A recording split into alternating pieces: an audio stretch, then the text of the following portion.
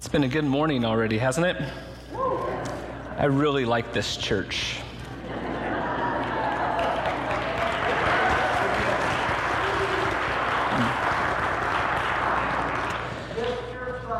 Oh, thanks, Steve.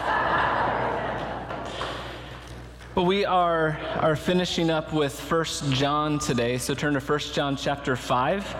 And for those of you who like to study ahead and kind of know where we're going, next week we're going to begin a series on the Psalms of Ascent, Psalm 120 through Psalm 134. And those psalms were written as songs that the Israelites would sing as they journeyed from their homes to the city of Jerusalem for the various festivals throughout the year. And so for the next 8 weeks or so, we're going to be looking at the Psalms of Ascent from Psalm 120 through Psalm 134. And then this fall, we're going to be looking at the book of Ecclesiastes. And I am really excited about that. I've been reading it for the last month or so and studying it. I just really feel like God's going to have some good things for us through the book of Ecclesiastes. So Psalm 120 through 134 and the book of Ecclesiastes, if you want to start reading that every once in a while to begin to get it into your own heart, that would be great. But today is 1 John chapter 5, verse 13 through 21. Would you stand with me as we read this scripture today?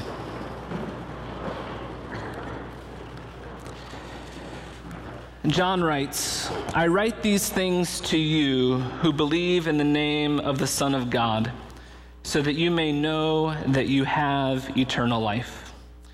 This is the confidence we have in approaching God, that if we ask anything according to his will, he hears us. And if we know that he hears us, whatever we ask, we know that we have what we asked of him. If anyone sees his brother commit a sin that does not lead to death, he should pray, and God will give him life. I refer to those whose sin does not lead to death. There is a sin that leads to death. I am not saying that he should pray about that. All wrongdoing is sin, and there is sin that does not lead to death. We know that anyone born of God does not continue to sin. The one who was born of God keeps him safe, and the evil one cannot harm him. We know that we are children of God, and that the whole world is under the control of the evil one. We know also that the Son of God has come and has given us understanding so that we may know him who is true. And we are in him who is true, even in his Son, Jesus Christ. He is the true God and eternal life. Dear children, keep yourselves from idols." Please be seated.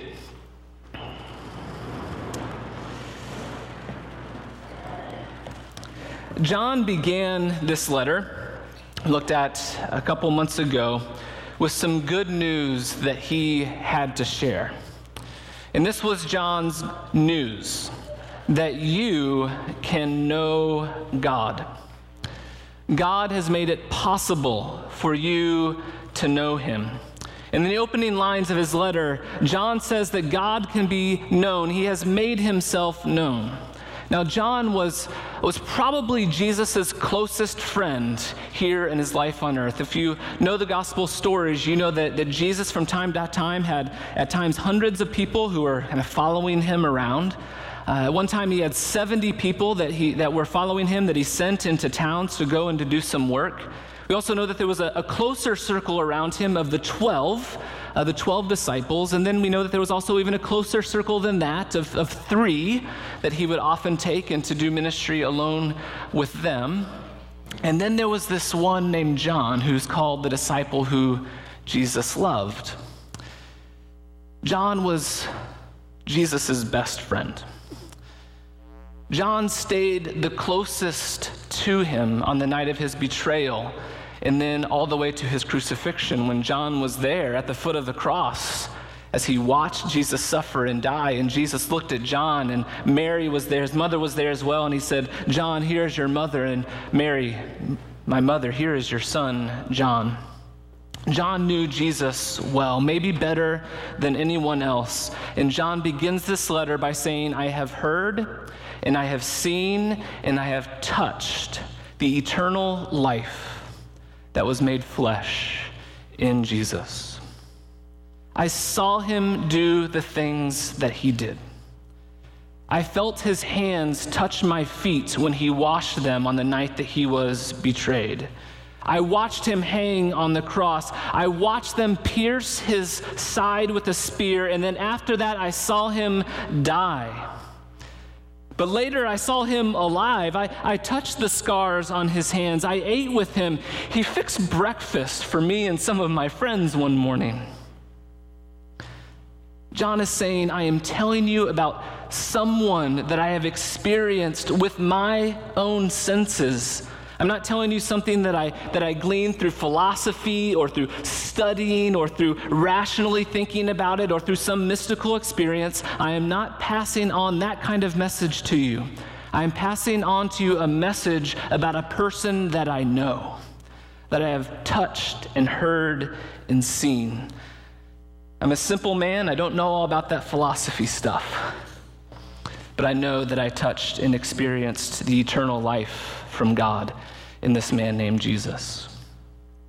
John's news is that the eternal, uncreated, unknowable God made himself knowable.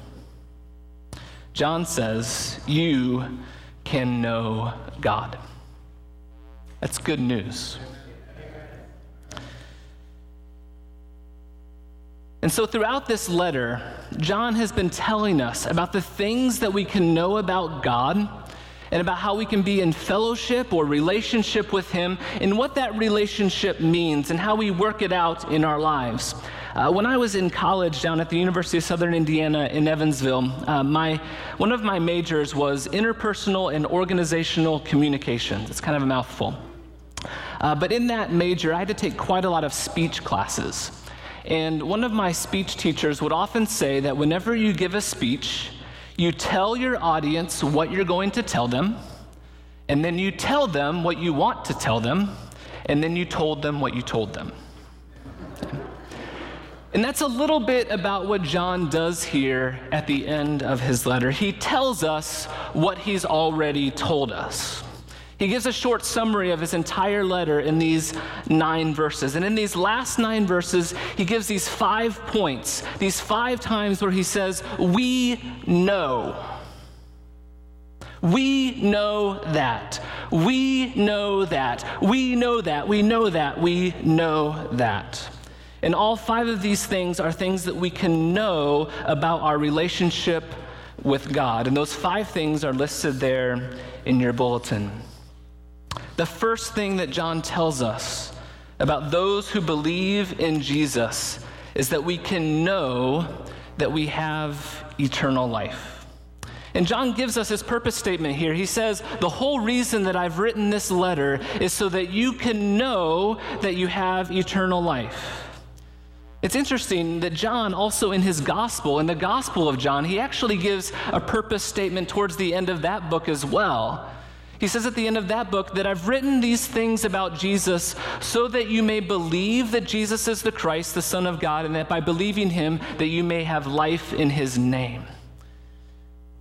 Making sure that people know Jesus and know the eternal life that is found in him is John's greatest passion. It's why he wrote the gospel. It's why he wrote this letter. If you remember from chapter 1, he says that telling people about Jesus and telling about the eternal life that's available through him makes his joy complete. When he tells it, it makes him filled up with joy. John loves telling people about who Jesus is and that they can have eternal life through him. So let's talk a little bit about eternal life. What is eternal life? There's 2 things this morning that I want to say to you about eternal life. The first thing is that if you believe in Jesus, it means that you're going to live forever. You are going to live forever. Forever. Will you join with me in singing the last verse of Amazing Grace? When we've been there 10,000 years, bright shining as the sun,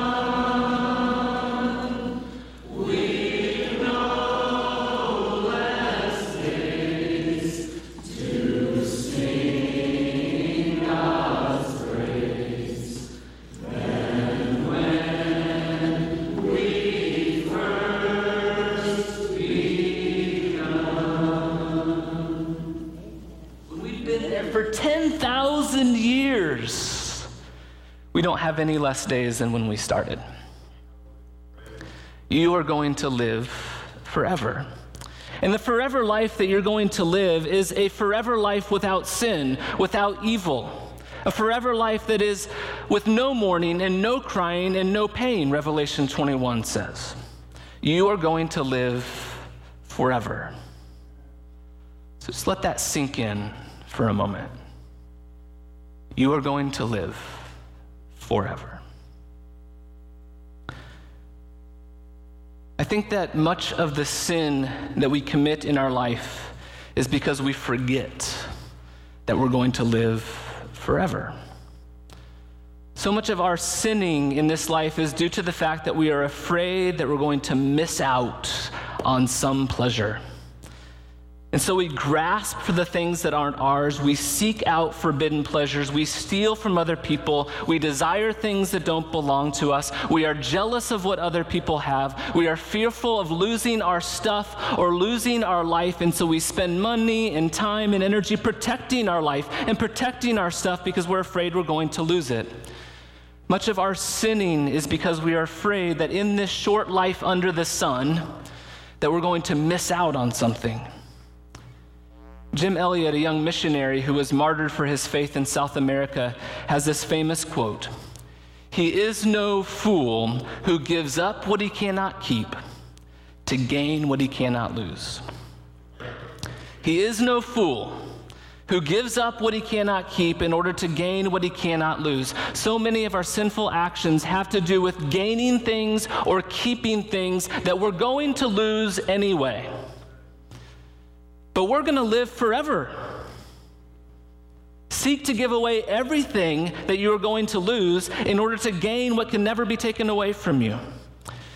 Friends, as believers in Jesus, we are going to live forever, and there is no pleasure that we can have now that we will not experience with an even greater and more perfect intensity when we are in the presence of God without any barrier of sin. John wants you to know that you are going to live forever. You don't have to be afraid of losing your life because you can't lose it.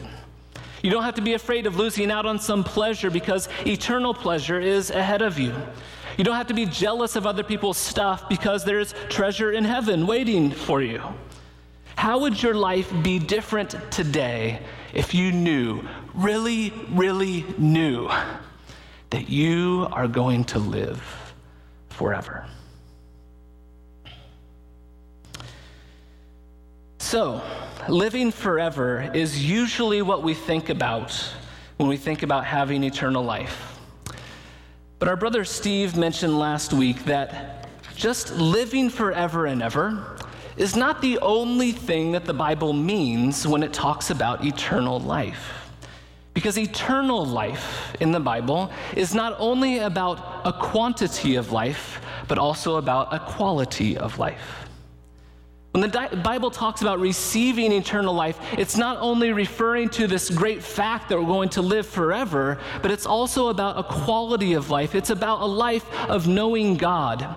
John 17, verse 3 says this. Jesus is praying for his followers, and he says this: "I pray that you would have eternal life." And Jesus says, "And this is eternal life, to know the only true God and Jesus Christ, the one he sent." Eternal life is not only about quantity, although it is about that we're going to live forever. It's also about quality, about a life of knowing God. Because the greatest pleasure of the life that you are going to enjoy forever is seeing God. It's being with him, the one who made you and who created you and who loves you with the love that you and I cannot fathom in this life. You are going to see that one face to face. And this thing that we call eternal life, it's something that we participate in right now. It's not something that is only waiting for us. It's something we have already received. Something we already possess. Right now, you are invited to know God, to experience his life in your life right now. And so eternal life, as you think about that, remember that eternal life is a life that you are going to live forever and ever. It's a life, a quality of life where we know God and experience God. And remember that it's something you experience now. As Dallas Willard says, one of my favorite teachers, he says, the gospel of Jesus is not so much about us going to heaven when we die, but about getting heaven into us before we die. And I think that is so true, about getting heaven into us before we die. Eternal life is John's favorite topic.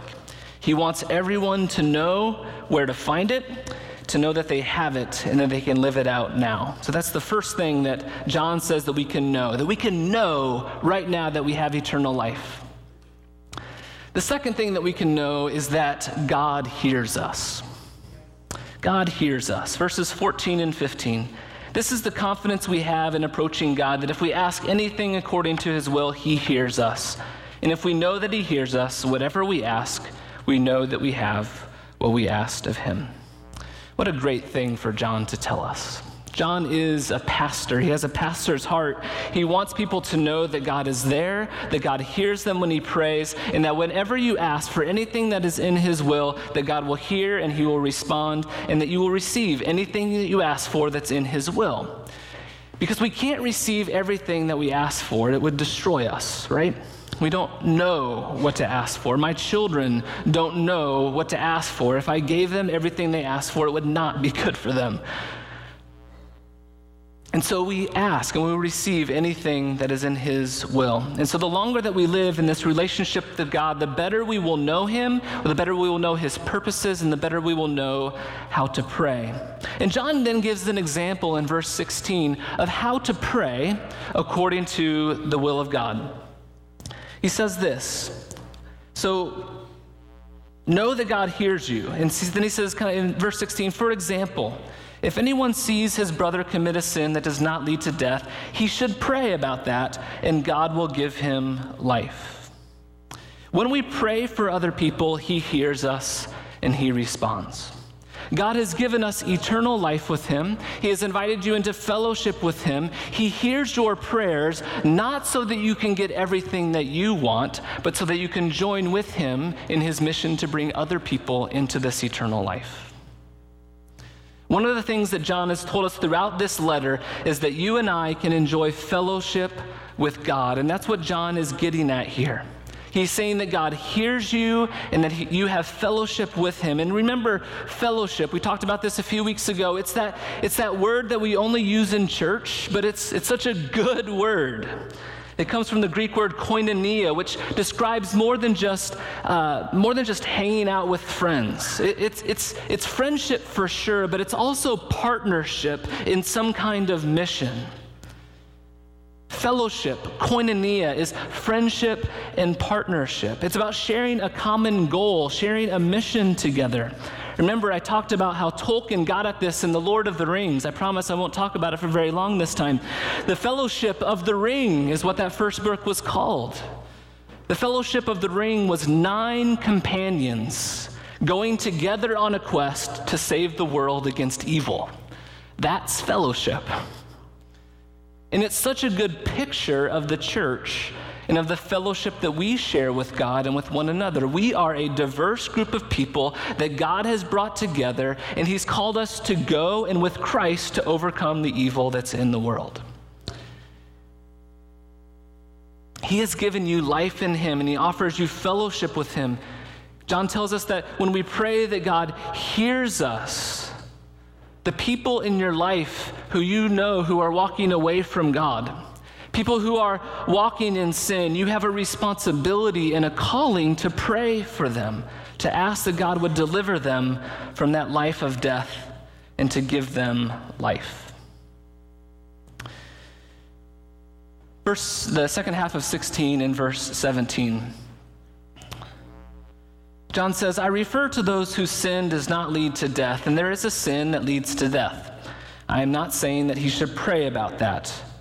All wrongdoing is sin, and there is sin that does not lead to death. I have no idea what this means.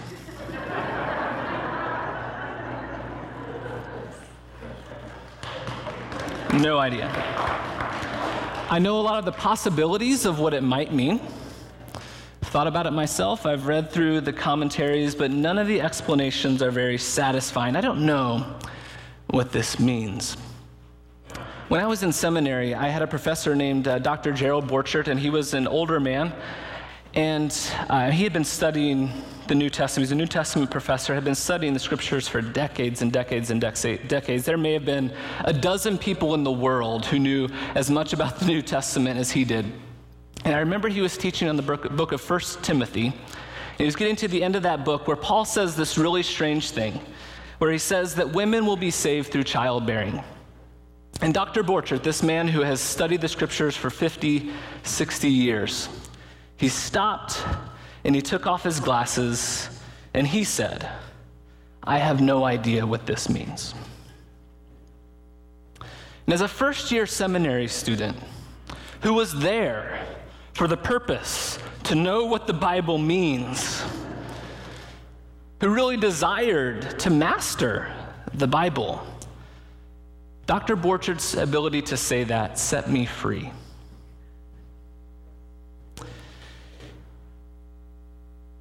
His willingness to say, "I don't know," set me free. The goal is not for me to master the Bible, but to allow the Bible to master me. And this morning, we are talking about some things that we can know. John says we know, we know, we know, we know, we know. But sometimes we bump up against verses like this, and I think there's a lesson here for us in this. We bump up against things in the Bible that we just don't get. We don't understand, and I just want to say to you this morning that that's okay. That it's even good to admit that you just don't know. We can't know everything. Ecclesiastes is going to teach us that, and there's freedom in that. What's that? We'll have forever to figure it out. That's great, Dan. That was perfect. Verses 18 and 19, John tells us the third and fourth thing that we can know. We know that anyone born of God does not continue to sin. The one who is born of God keeps him safe, and the evil one cannot harm him. We know that we are children of God, and that the whole world is under the control of the evil one. So these third and fourth things go together. John tells us that we can know that we are a child of God, and that we can know that being a child of God means that we are free from sin. Being born of God means that you are free from sin. Being born again is not only about a mountaintop experience that we had at some point in the past, but a daily life of being free from sin. We talked a few weeks ago about how as children we do tend to look and act like our earthly parents, for better or for worse. And for some of us, that is really scary. And a few weeks ago, I told you about how I find myself often telling my dad's bad jokes. But for some of you, and this week as I was preparing this sermon, I really felt like God was saying that there are people who need to hear this. For some of you, becoming like your parents is a real fear. It's much more serious than telling a few bad jokes. Some of you had really, really bad parents, and they didn't care about you. They abused you. They neglected you. And I want to say to you this morning that you, if you have faith in Christ, that you have been born again of God. In Christ, you have been given a new Father. And the destiny of your character, who you are, is not bound up in your earthly father, but in your heavenly one. The destiny of your character, who you are, is not bound up in your earthly father. It's bound up in the character of your heavenly one. Turn to Matthew chapter 1. I heard this in a sermon a couple of months ago, and I've been waiting for a time to share it. I think it's a really amazing point from Matthew's genealogy. In Matthew's genealogy, there's these verses talk about who Jesus' descendants were, who the earthly descendants of Jesus were. And in verses 9 through 11, there's this really unique thing, reality, truth in the history of Jesus' own descendants. Starting in verse 9, it says that Uzziah, who was a good king, was the father of Jotham, who was also a good king. And that Jotham, who was a good king, was the father of Ahaz, who was a bad king. And that Ahaz, who was a bad king, was the father of Hezekiah, who was a good king. And that Hezekiah, who was a good king, was the father of Manasseh, who was a bad king. And that Manasseh, who was a bad king, was the father of Amon, who was a bad king. And Amon, who was a bad king, was the father of Josiah, who was a good king.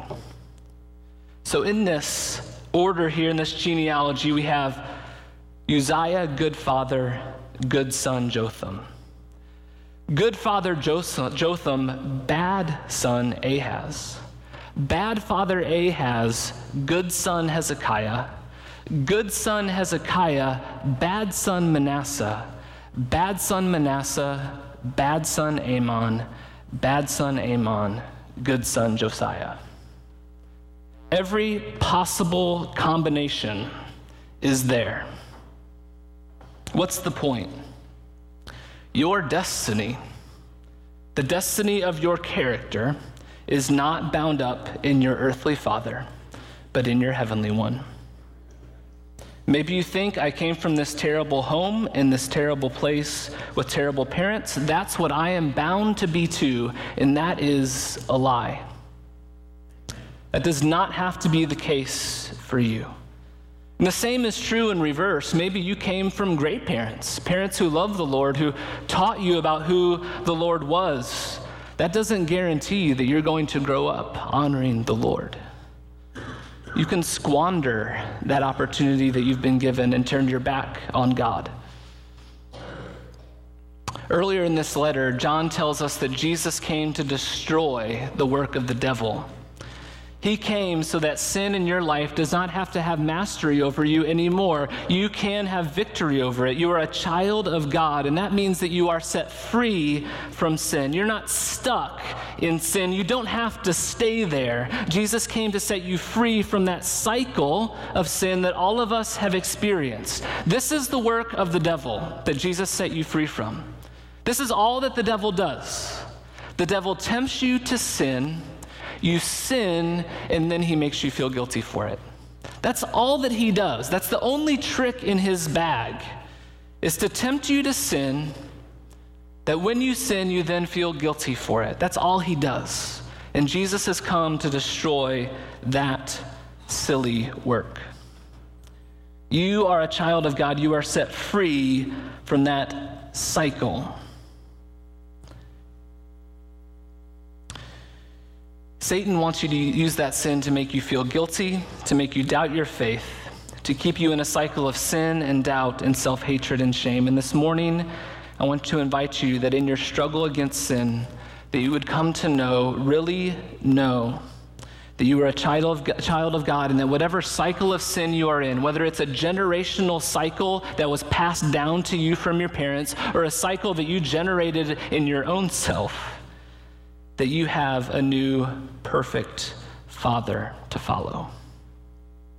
Jesus has come to destroy the works of the devil, and he destroys that work by telling you that you are his child, and that there is nothing that you can do today or not do tomorrow that will change that. He loves you, he has welcomed you into his house, and he is not ashamed of you. The work of the devil will be destroyed in your life when you come to know deeply and truly in Christ that you are a child of God.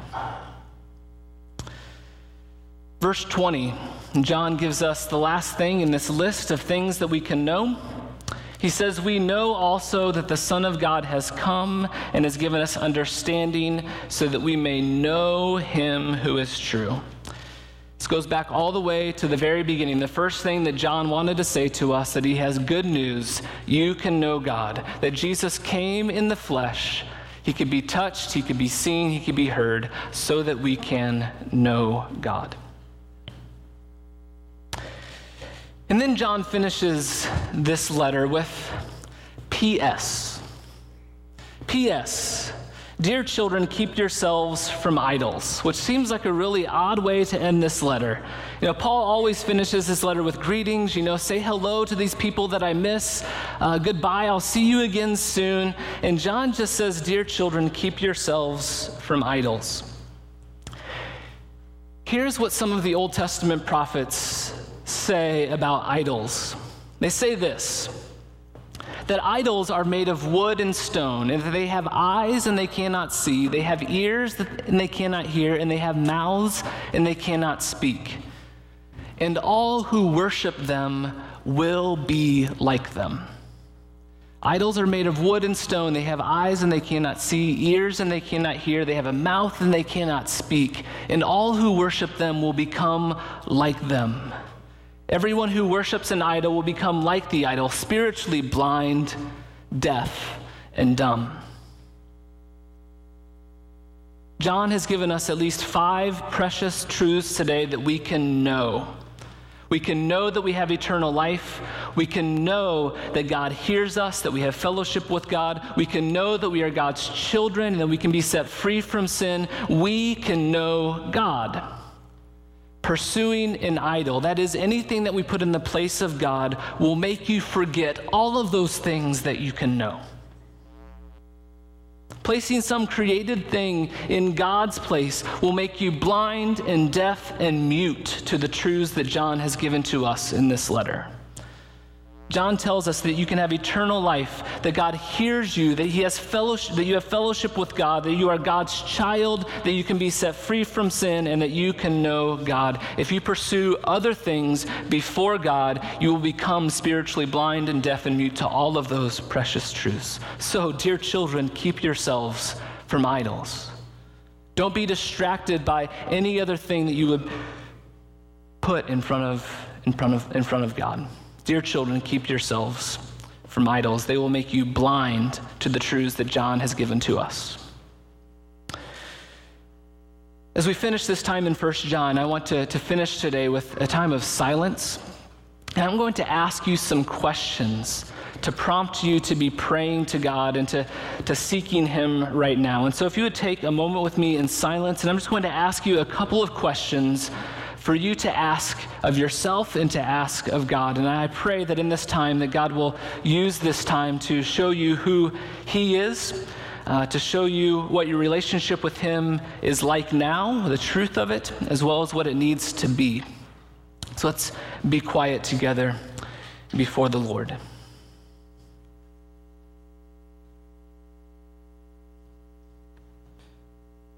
want to ask you first, which of these 5 things that we can know, which one are you forgetting?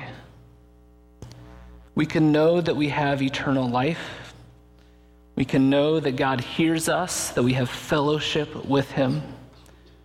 We can know that we are God's children and that we can be, and we are free from sin. And we can know God.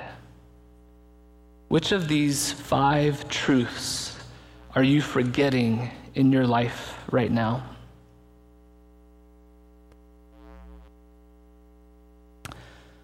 The second question, is there any idol in your life? Anything, any person, any idea, anything that you are pursuing that you've put before God, have put above God, have put in the place of God in your life? Is there any idol? And if so, consider how that idol is blinding you to one of these truths that John has given to us in his letter today. What is the idol in your life, and how might that be blinding you to one of these truths?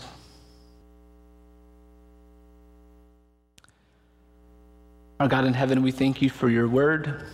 We thank you that it still speaks to us today by your Spirit.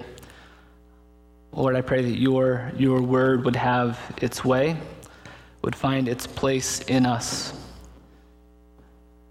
that it would be planted deeply in our hearts and would bear good fruit in our life and in your world. We ask these things in Christ's name. Amen.